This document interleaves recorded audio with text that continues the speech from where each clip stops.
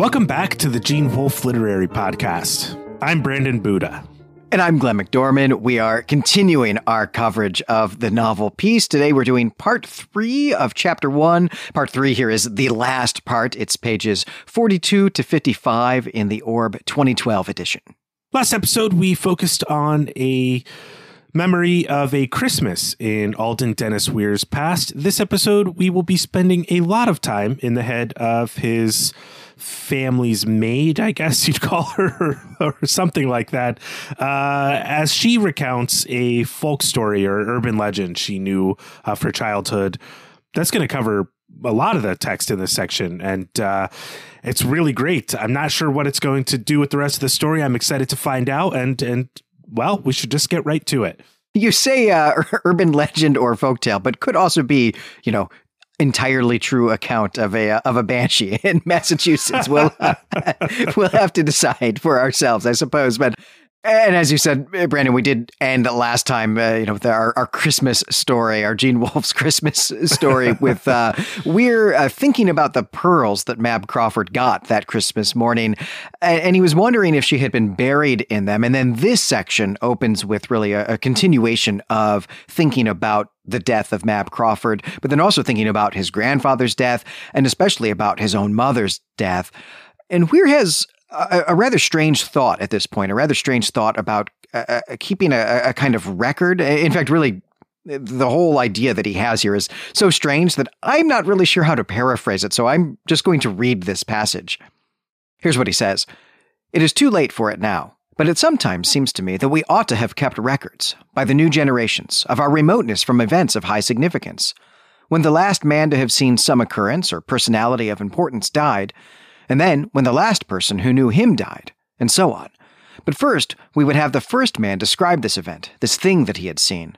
And when each of them was gone, we would read the description publicly to see if it still meant anything to us. And if it did not, the series, the chain of linked lives, would be at an end." And I'm going to want to unpack this more in the discussion, but I think if we are imagining that we're in the head of Weir here, that these lines are in his train of thought, that is, then I think that the focus here is really on change, and particularly the pace of change in modernity. And this idea that he's having here, this leads him to relate a story that you said maid, Brandon, I'm going to say housekeeper, that their housekeeper Hannah told about going to see the Indians when she was little. And this is when Weir is a kid, right? This is, I think, presumably still his 5th birthday party, though that's not entirely certain. But Hannah is old at this point, maybe 60, maybe even a bit older than that, in fact. And so her childhood was in the 19th century. And the story that she's about to tell, I would say, is 100 years, maybe a little more than that, before the present of Weir's own story, right? The present where Weir is recovering from a stroke. And so that's, part of this sort of chain of continuity that he's thinking about. We are actually going to get more than one story from Hannah here. I mean, the main attraction that Brandon has foreshadowed or teased here is coming up. But before we get to that, we've got a little vignette here, really not quite a proper story, I suppose. But here, let's talk about Hannah's own mother's death. We'll pause, we'll take stock of where we are, then we'll get the main attraction. So Hannah's mother died when she was a little girl. The mother was sick for a while. Her death was expected. And one morning, Hannah was woken by the sound of her father pounding the lid onto her mother's coffin because her mother had died in the night. And you would expect that this story is going to be about her mother, but really Hannah is focused on the coffin itself as an object. She's concerned with what type of wood it's made of. She's interested in the fact that her father didn't use any nails because they couldn't afford them, and that her father was busy building the coffin for days before her mother died, and so he's building it in front of his wife, but he tells her that what he's building is a chicken coop so that she can have some eggs. And so the story that Hannah's telling about the death of her mother is really, about everything except her mother. Yeah, the story is structured around these questions that Weir is asking Hannah. He wants Hannah to retell him the story about the time she went to see the Indians. And this is her preamble to that story. And then she gets sidetracked again and tells this banshee story when Weir as a child, remember, is trying to get her to say like an Indian word. And this is some sort of word game. And basically, I'm going to spoil the moral of the Banshee story, which is like, don't try to make people say words. Right. But there's so much more in that Banshee story than just that. That's a kind of pat summation of it, if we're looking at it in terms of a fable. But yeah, so she's responding to these questions that Weir is asking her, which is a kind of structure of the text in general, especially as we'll see at the end of this chapter. Weir is using the same sort of technique in interrogating his memories in the past that the doctor is using on him. Whether or not he's really in a doctor's office, I think, is something we are going to have to contend with throughout the course of this whole book. That's just my gut feeling. But I want to return to a few things that are mentioned in this section of the text before we get to the Banshee story. First of all, the opening here, after the section break where we started, after Christmas, as Weir is thinking about the pearls, and then as he's returning to this other memory, this is an absolutely baffling return to the childhood and the birthday party, maybe. It could be after Christmas. This is a real just conflation of time. This could take place at any point in his childhood, but it opens with the reference to the mothers that were present at the birthday party, Barbara Black at least, and this phrase, they ought to have put it in a cornerstone. Now, I'm not quite sure what this is at this point. It could involve the deerskin that was part of this communal project to throw a powwow. So here again, we have this return of Indians. And when we get to our discussion, I kind of crammed this idea that in American Indians are all over this text in a significant way. I'm not sure what they're doing here, but we're going to put them in a category that I think will maybe help us explore that. We're in the first chapter. We're not there yet. But he moves from this statement, we should have put it in a cornerstone, to thinking about Mab's pearls. Mab, again, he's wondering if she was buried with them. So this is some important object that is buried with some sort of significant structure or building. So yeah, it's a very strange and baffling transition back into where the narrative is headed, where Weir's mind is going. And I think it's intentionally opaque, especially, Glenn, as you pointed out, as Weir goes on to think about things transitioning out of existence, even out of a shared meaning. And you're right. We are going to be talking about the passage that you read in our discussion, to be sure. And I think you're right. It is about transition. You said change. I'm saying transition here because I read this as being, at what point do we discard things that are meaningless? And I don't know if he's speaking culturally or about himself, but the broad generalization that he's making here seems like some kind of wish for the culture. The last thing I want to point out here before we get into this Banshee story is that Hannah wakes up to a sound of coffin making. She hears the sounds that woke her, but silence is the thing that wakes up Weir. And to me, that's a really strange contrast. There's a lot of references to waking in this chapter. We're not going to be enumerating them in the discussion because, if I did every trick of literary criticism here, it would take us 6 hours to talk about this opening chapter. So I had to categorize it some way, but just recognize for our audience that we need to be paying attention to these moments of waking. That's my sense of the text. And the word wake or woke is used probably half a dozen times in this opening chapter. And this one specifically is a real contrast to the opening of the story. All right, well, let's go talk about a banshee. So after the death of Hannah's mother, there was an Irish girl who worked for them as a servant, and Hannah is now retelling a story that girl, her name is Kate, she's relating a story that Kate told her. And of course, this is Weir remembering the time when he heard Hannah tell this story that she heard when she herself was a child. A lot of layers there, and I think those layers are important. But at any rate, here is the story. And as we have been teasing, it is about a banshee. And a banshee, in this story, as we are told, a banshee is a ghost. It is the worst type of ghost. It's the one type that you just can't get rid of, not even if you call in the bishop. And if you burn down the house, the banshee will just haunt the ashes. And in this story, at least, banshees are old women. They are the ghosts of midwives who have killed the baby they were caring for because someone paid them to do it so that the baby would not inherit some property. Like, very specific origin story for every banshee, apparently. And the banshee in this story haunts a barn in Massachusetts, and if she catches you in the barn, then she chokes you until you say the name of a person for her to go kill. Then she beats you up so that everyone will see your bruises and know that it was you who gave a name, and then she kills the person that you named. And the story is really about a young man named Jack. Jack has no property, he's got no profession, but he's in love with Molly, and Molly is in love with him. The only problem, of course, is Molly's father, who will not let his daughter marry a poor boy.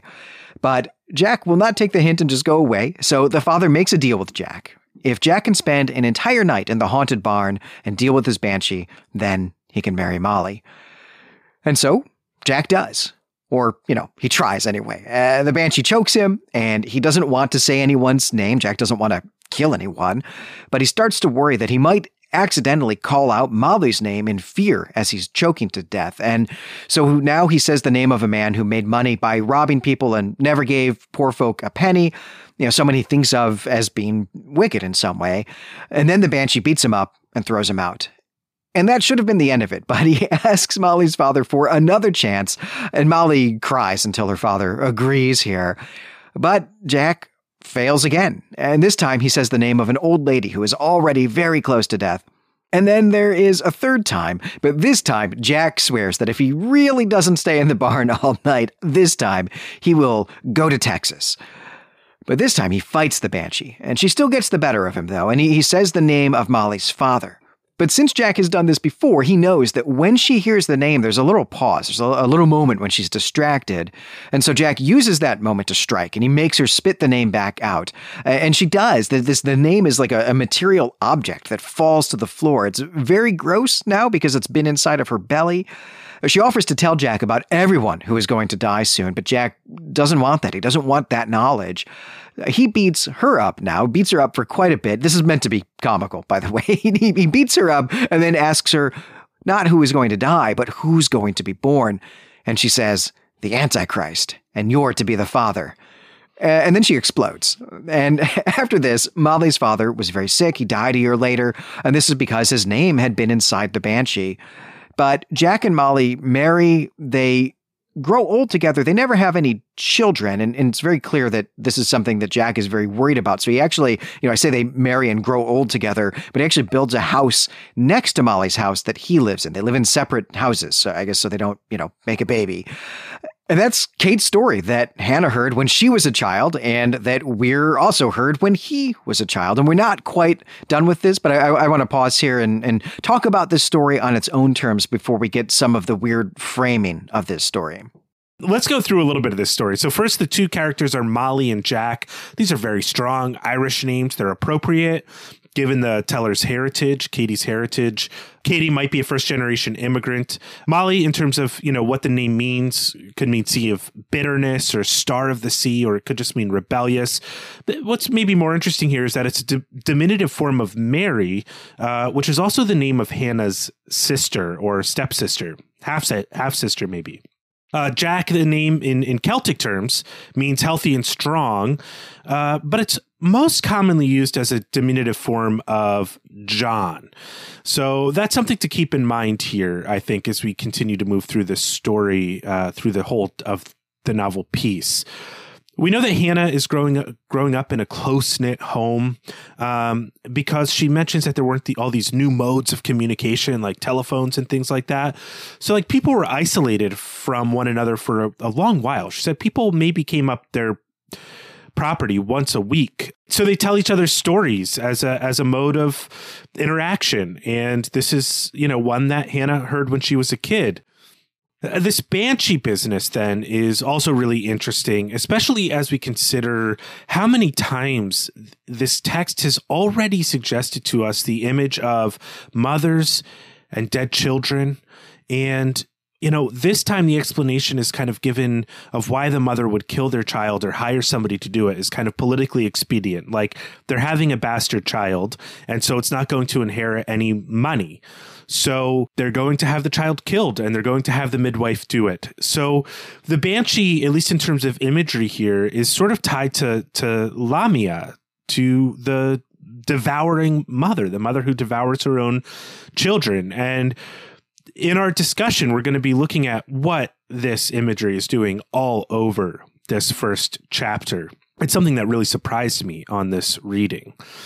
All right, let's talk a little bit more about the story then. So I'm not sure who would willingly go into this situation with the banshee. I suppose it's a way you could kill somebody, but Jack is willing to do this, somehow thinking that his pure romantic love of Molly will protect his moral superiority, perhaps, and that he'll be able to overcome the torture and temptations of the banshee. But obviously he can't.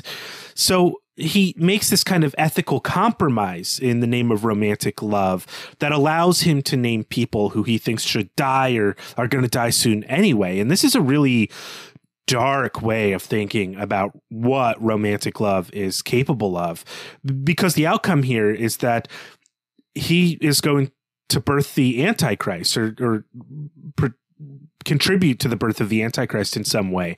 So I don't know. Maybe he shouldn't have learned this. Maybe he should have. It's hard to say. It's kind of crazy, though, because this is a love story in a sense, but it's very, very dark. There's also another reference to Saint Brendan, who we discussed before. And Glenn, you pointed out when we brought him up that he is not from the 15th century. He's from the 5th and 6th centuries. But part of his acts, that get him to sainthood, I suppose, did involve exorcising a demon from an Ethiopian. So this reference to Saint Brandon here is really interesting. It's something I think we're going to have to consider in our discussion. Finally, I guess there are two more things I want to point out about this story. One is that the banshee sees some strange things, not just the Antichrist. She also sees an old man in the chimney corner forever.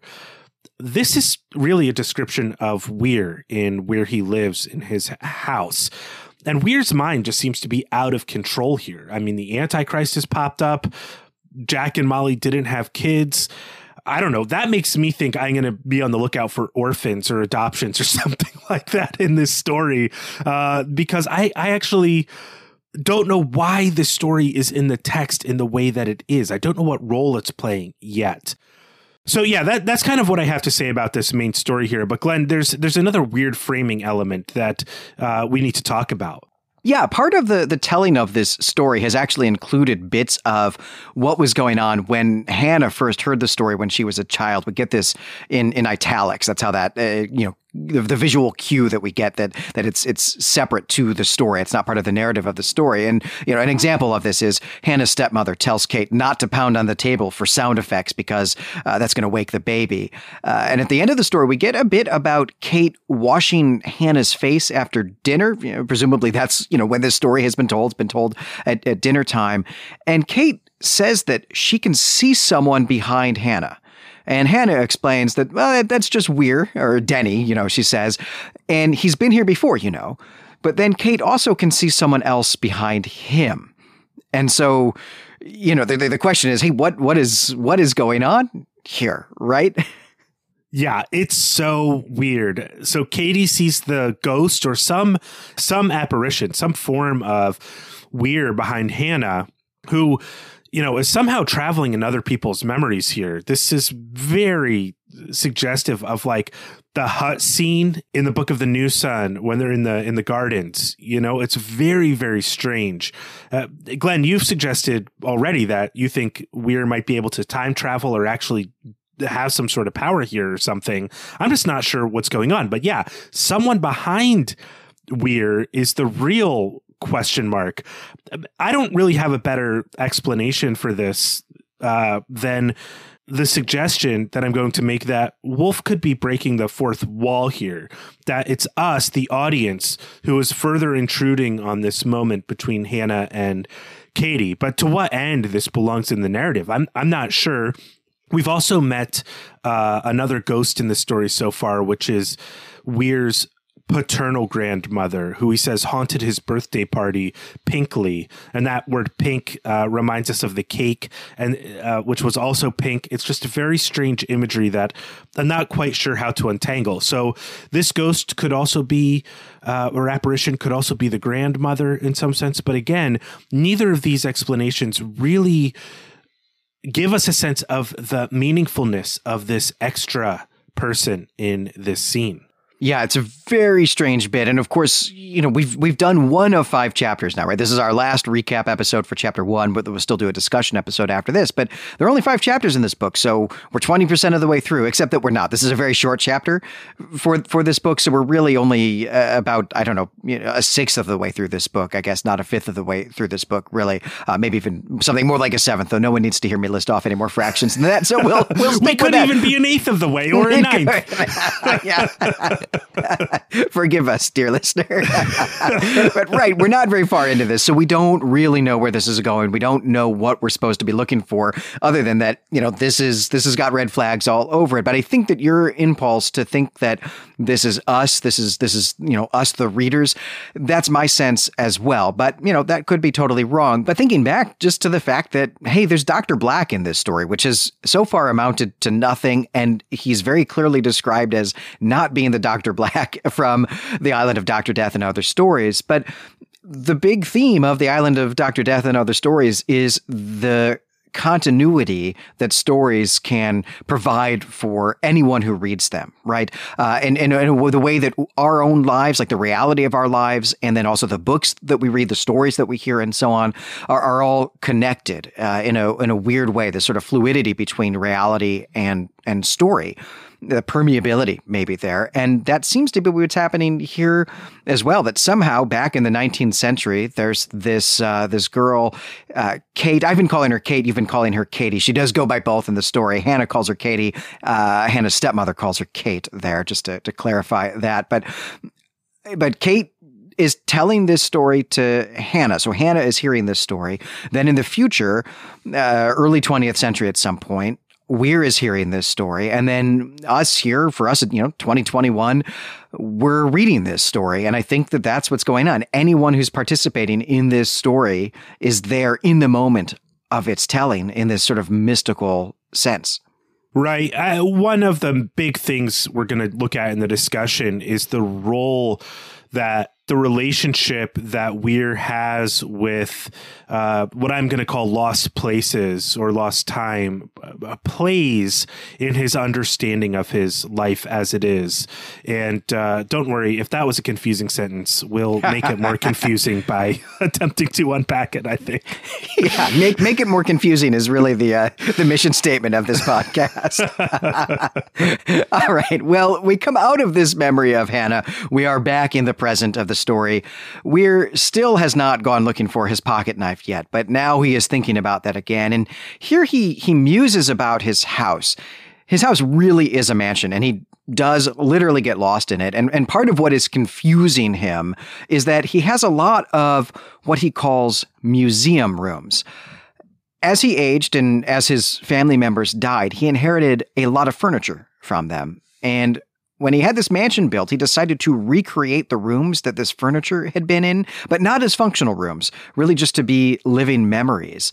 And by the way, we should say as well that while we have had a lot of indications of family wealth already, Weir occasionally and actually quite casually mentions like board meetings as well that we've not drawn attention to. Here at this point now, he mentions finally inheriting a company and having a lot of wealth. He just says, I had the money to do this and that, explains that he's a wealthy person, or at least was a wealthy person. We don't really know anything about that yet, but probably we will eventually. And so Wolf is building that up for us here. But all right, we're almost done here for this episode. Then we'll have the discussion episode after that, of course. But Weir thinks about his mansion as a type of funhouse that he can get lost in. And that thought brings him back, finally, to Dr. Van Ness's office. And Dr. Van Ness is pestering Weir about this test that he promised he would take in exchange for advice about how to deal with a stroke that he hasn't had yet but might have in 15 years. And Weir says, "I had forgotten all about you. I thought you were gone." But the test is or at least one of the tests maybe, is a full-length mirror that can be adjusted to distort the image. It is very much like a funhouse mirror. And in fact, that is the thought that's brought Weir back here, and seemingly back here against his will. But the idea is that Weir is going to adjust this mirror until it shows his reflection accurately, which he does after he plays with it a little bit. I mean, it's funny to make yourself look weird, I guess. So he does that, and he sets it basically perfectly. And so the doctor says that Weir has a high IDR. It describes him as having someone with high self-concern. I'm not sure what IDR is. I don't know. I hope maybe you've looked into that, Brandon. But what I think really matters here is that Weir grows tired of this conversation, and he says, "All I really wanted from you was advice about the effect of exercise on my stroke. I've got that, and now I really should wipe you out." And the doctor's alarmed by this phrase here, though he's cool about it. He's pretty collected about it. But he asks Weir if Weir really thinks he can do that, if he really thinks he can wipe him out. And Weir explains here now that the doctor's not real. This is not the real world. The real world is where he is old and is recovering from a stroke.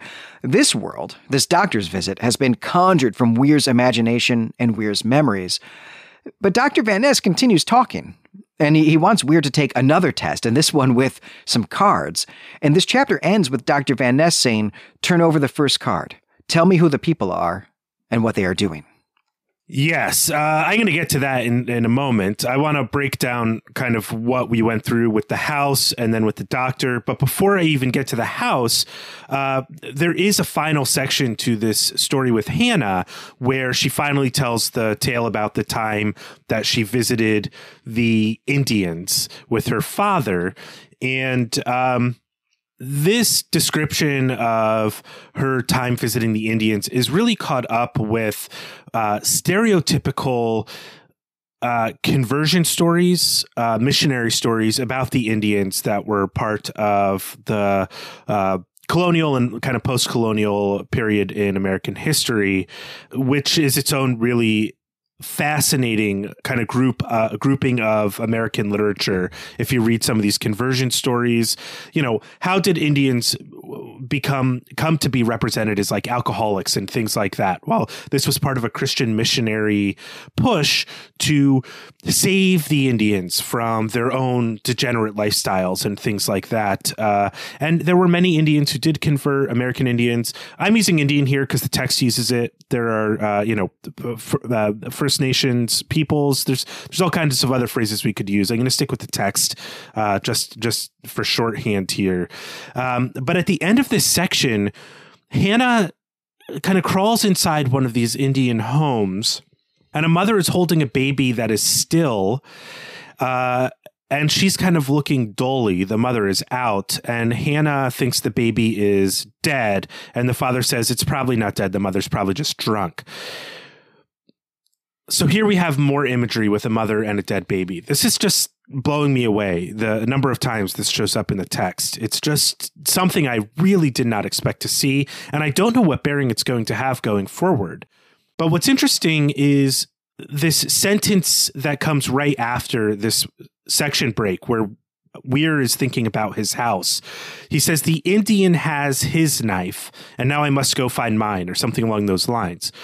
But this phrase, "the Indian has his knife," indicates something about the presence of memories and how what those memories are in Weir's mind is caught in an eternal present, that is a fixed moment and that is unchanging, but his life can continue to change. And I think this is more clear.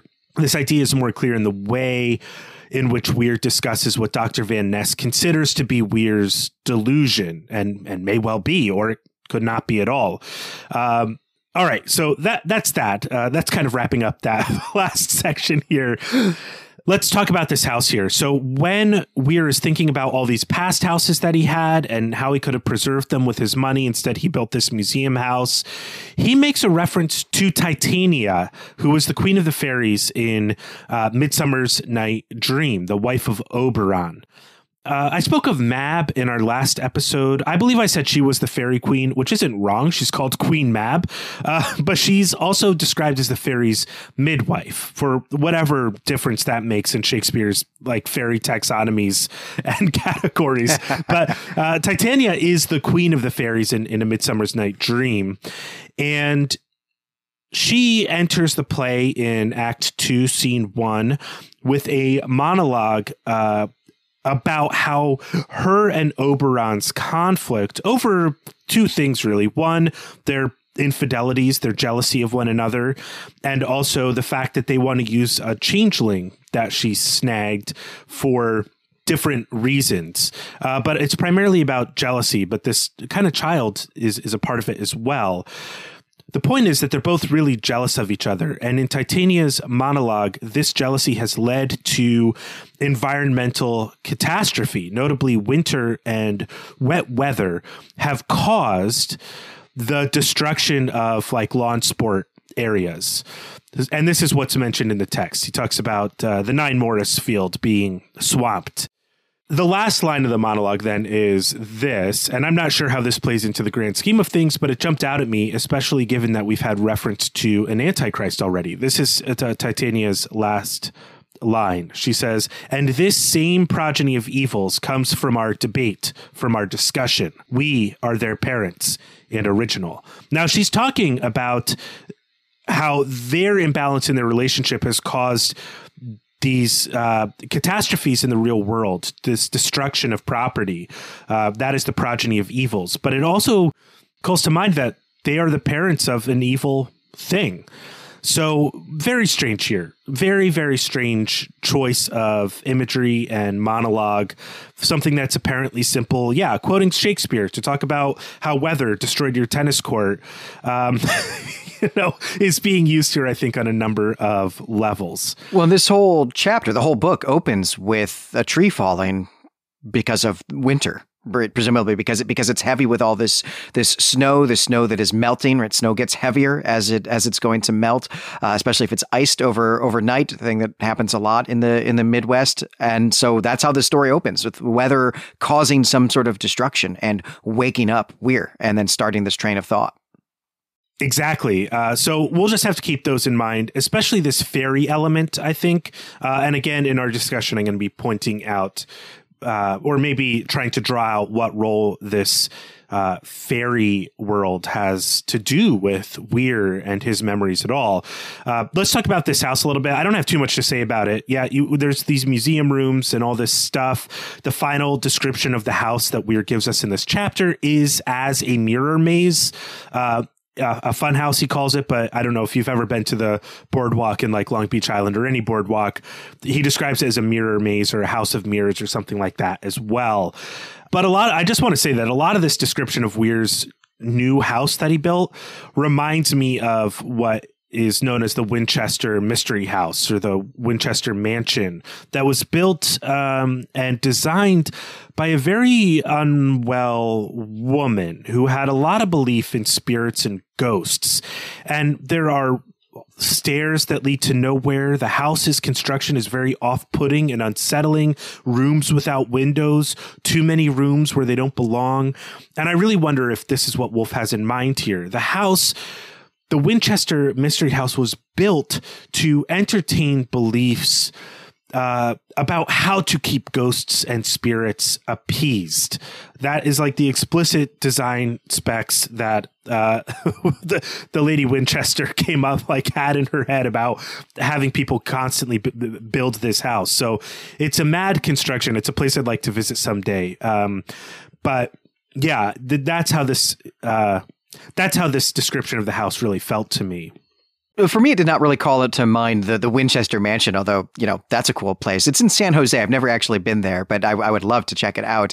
To me, this really just signaled that something I guess we already kind of know about Weir, which is that he is really attached to the past and the people he knew in his life who are dead. And so what we learn here is that at some point in the past, I guess, but this house is about 20 years old, 15 years old at this point, that he decided to recreate places from his youth, places that belonged to people who were important to him, so that they would continue to exist materially in the world and not just be his memories. I mean, it's a little bit like, as an adult, you buy a house and you say, you know what, I want to recreate my childhood bedroom in this house. I'm not going to use that room as my bedroom. It's not going to be anyone else's bedroom. It's just going to be a room that I'm going to have in this house so that I can go look at it from time to time and preserve this memory in this real and three-dimensional way, which, I don't find as a totally alien impulse, I suppose, to want to preserve a memory like that. But, if I went to your house, Brandon, and you were showing me a room like that, I'd want to talk to you. Yes, well, maybe we can both sit down with my mother and have a conversation with her. I jest here. She does like to hold on to some family heirlooms. Well, that's the other thing here too, right? Is that this, I think, maybe seems a little bit weird to us because we all just have IKEA furniture that we just don't even move with us anymore. But like, this is a world where furniture is a big deal. It's well made. It's important. It's expensive. And so you don't just get rid of it. Right. It's not like, we grew up, even our parents grew up in a home that had, furniture from the American Craftsman movement or anything like that. Right. The arts and crafts movement, like that was pretty much the last gasp of, holding on to the idea that furniture is heirloom, that a classic style will kind of remain forever. Perhaps Bauhaus was a part of this. That was not an American movement, though. I wonder if it's coming back. But I mean, when a table costs $5,000 or more and is going to last for many generations, and most Americans, the majority of Americans, are one medical emergency away from bankruptcy, we have a very different relationship with our objects and the permanence of objects in our world. We can't even afford, many of us, to have something that would be passed down to generation to the generations after us. Not to even mention the fact that our kind of consumer culture requires that everything either become obsolete through style or function after a period of time, because our job in the middle class, or really as we're addressed, generally speaking, is to be consumers in order to keep the economy going. So that's a problem of cosmology, and that will be part of our discussion, I think. I don't know if we'll be talking about that portion of kind of how we're addressed, how we're interpolated into society. I doubt we'll get there, but I just felt I needed to make that point now because it's a point I often like to make. All right. Well, now that I've ranted about that for a moment, let's move on to the last section here, which is the doctor's office.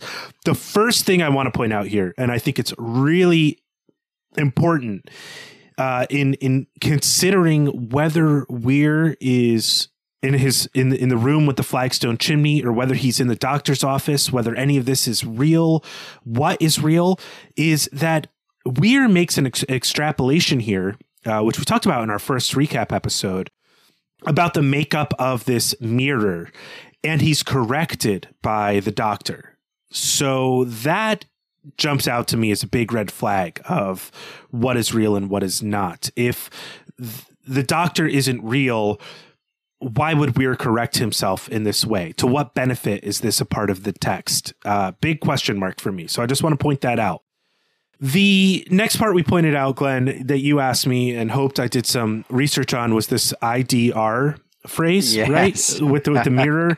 This is also caught up with the word psychosomic. It's not a word that is in our language. We have psychosomatic, which is the influence of the mind on the body, and it's the ability to come up with to impact you physically. So you might be like feeling unwell in your head, and then your knee hurts or something. It's a terrible example, but it's the relationship that the mind has to the body. So psychosomic here is similar. And I can only think of this whole exercise in terms of maybe like the Matrix. So in terms of like the residual self-image, like does is Weir aware of how other people see him in a physical sense? His spiritual or his mind's account of himself matches perfectly with his physical accounting in some empirical sense. But listen, for the life of me, I have no idea what IDR is. And I hope someone out there knows and will tell us. I have spent days on acronym pages. I have read research papers on psychology. There is no test like this, as far as I can tell, using a funhouse mirror in a real sense to determine your self-image in some way. I mean, maybe my research skills are just not up to snuff here, but there is the mirror test. This is a classic psychological test, and that determines a period of time. Usually toddlers are able to do this. Some animals too. You put a red dot on a person, tell them about it, and then they see that in the mirror and are able to correlate themselves with the image in the mirror. It's also called the red dot test. A test to determine whether or not an adjustable funhouse mirror correlates to our self-image really seems dubious to me at best. The point here may be that if such a test were to be invented and administered, it would determine something like whether our ideal self is in relation to our actual self on some type of scale. So I've toyed with like identity ratio or ideal something reflection. I don't know what this could really mean, but I'm not sure to what degree such a test could be conclusive about anything at all. It might be fun to imagine ourselves in different ways using a mirror. Like, he talks about enlarging his genitals or broadening his shoulders or all these sorts of things that he plays with. I don't know if that would mean anything conclusive in a psychological study. I mean, I know that there are times when you're asked to draw yourself in counseling sessions or things like that, that might indicate something. But this to me is kind of like reading tea leaves. Like, I don't really know how much you're going to be able to meaningfully impact the course of someone's life or their sense of self by having them adjust knobs on a funhouse mirror. Well, I think that's a fair assessment, actually, of almost all psychology up until about this point, right? That so much of it is just pseudoscience predicated on real faulty assumptions. And we've seen that be something that Woolf engages with a lot in the stories and novels that we've covered so far, engaging in late 19th and early 20th century psychological studies that just really don't stand up to scrutiny, today, or even in the 70s when Woolf was writing these things. Right, exactly. And this is especially a kind of the crazy test, I think. There are just two more things I want to say. And the next thing I'll say, just since we're talking about psychological tests here, is that what Weir is given by the Doctor at the end of this chapter is something called the thematic apperception test. Basically, one is given an image or a series of images and asked to narrate what is going on before and after the image, or in the interstitial blanks between these images. I've taken these before. I also think these have dubious value. Maybe I just don't know the research on them, or perhaps I just thought so at the time when I was taking them in seventh grade. But maybe they do reveal something about how the mind approaches a broken story. Maybe this is also how the story is structured. But by the ending of the chapter, we don't have the image on the card, but maybe we can infer that what the image is has something to do with where the narrative takes us next. It can, I suppose, a thematic apperception test give the administrator of the test a sense of what is on the mind of the person, how they're contextualizing themselves in some way. Again, I don't know the research on the value of these. The last thing I want to touch on here is the interaction that you pointed out, Glenn, about Weir's ability to wipe out existence, or this existence that he's a part of. So Weir, in this sense, is a solipsist, right? He doesn't believe that these other minds exist. He thinks he's the only mind that exists in this manufactured world, in his, memory palace, we could call it, though that's the wrong use of that phrase. And that may be true. This may be the way that we interact with memory. But if Weir is actually like physically in these places and traveling in these other places, it would mean that there are no other wills, no others with willpower that he has to contend with if his assessment of the situation is true. But the fact that he's getting pushback on this assessment, I think, should raise alarm bells in the same way that the doctor correcting Weir's extrapolation should raise, I guess you raise red flags and you ring alarm bells. But to mix a metaphor, should also raise the alarm. I guess yeah, well, we're going to raise alarms here on this podcast. I think that's the new thing we're doing. Yeah, something is up here. And you and I are going to, I think, maybe intentionally, although we didn't coordinate it, but stake out some polar opposite positions here, and we'll just argue about them for the duration of this book, and then maybe we'll figure things out in the wrap-up episode about what is going on with these memories. Are they memories? Is Weir traveling into the past in some way, or another dimension that is similar to the past or something like that? Is he creating another world here, which is actually literally what he says he is doing here? There's a lot of stuff in this section here, the end of chapter 1 that we've covered here today, that suggests that Weir somehow is physically going to the past, or spiritually going to the past in some way. His consciousness, I guess, is going to the past in some way, but he's inhabiting it. That we get that some stronger than a hint, I guess, here in the doctor's office. But then there's the weird business with his presence at the story about the Banshee at a time when he wasn't even alive, right? So there's weird stuff going on there. But all of that then is also just tempered by the fact that Weir is obviously kind of a weirdo to begin with, because he clearly thinks that what he's doing is imagining something, that he's remembering a doctor's visit that he had with Dr. Van Ness, and then is imagining a conversation that they might have had together 15 years ago, in which he could get some medical advice about what to do in the aftermath of a stroke regarding exercise. But, and that he's just like populating that memory with the scenery from this real life thing that happened. But I don't think that anyone actually would really think that that's a good way to get medical advice, like from your own imagination. If you're not sure, should I exercise or not, your own imagination is not the place to go get that answer.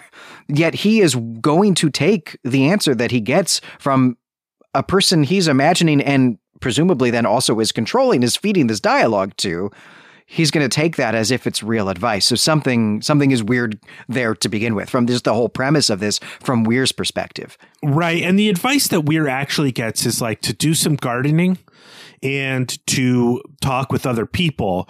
That's the advice he gets. The advice he hears is go find your knife so you can exercise. So right. There's also a real dissonance between those two concepts right there as well.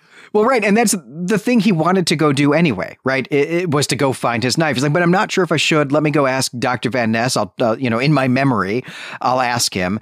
And he gets an answer that has nothing to do with the knife, or at least does not invoke the knife specifically, but is, go pull some weeds. And he says, cool, I'll go find my knife, which I wanted to do anyway. So now you've given me permission to do the thing that I wanted to do. And then, as far as we can tell, he completely ignores the instruction to talk to some people. But obviously, this Dr. Van Ness, whether he's real or really is a construct of Weir's imagination, is concerned about Weir's mental health at this point.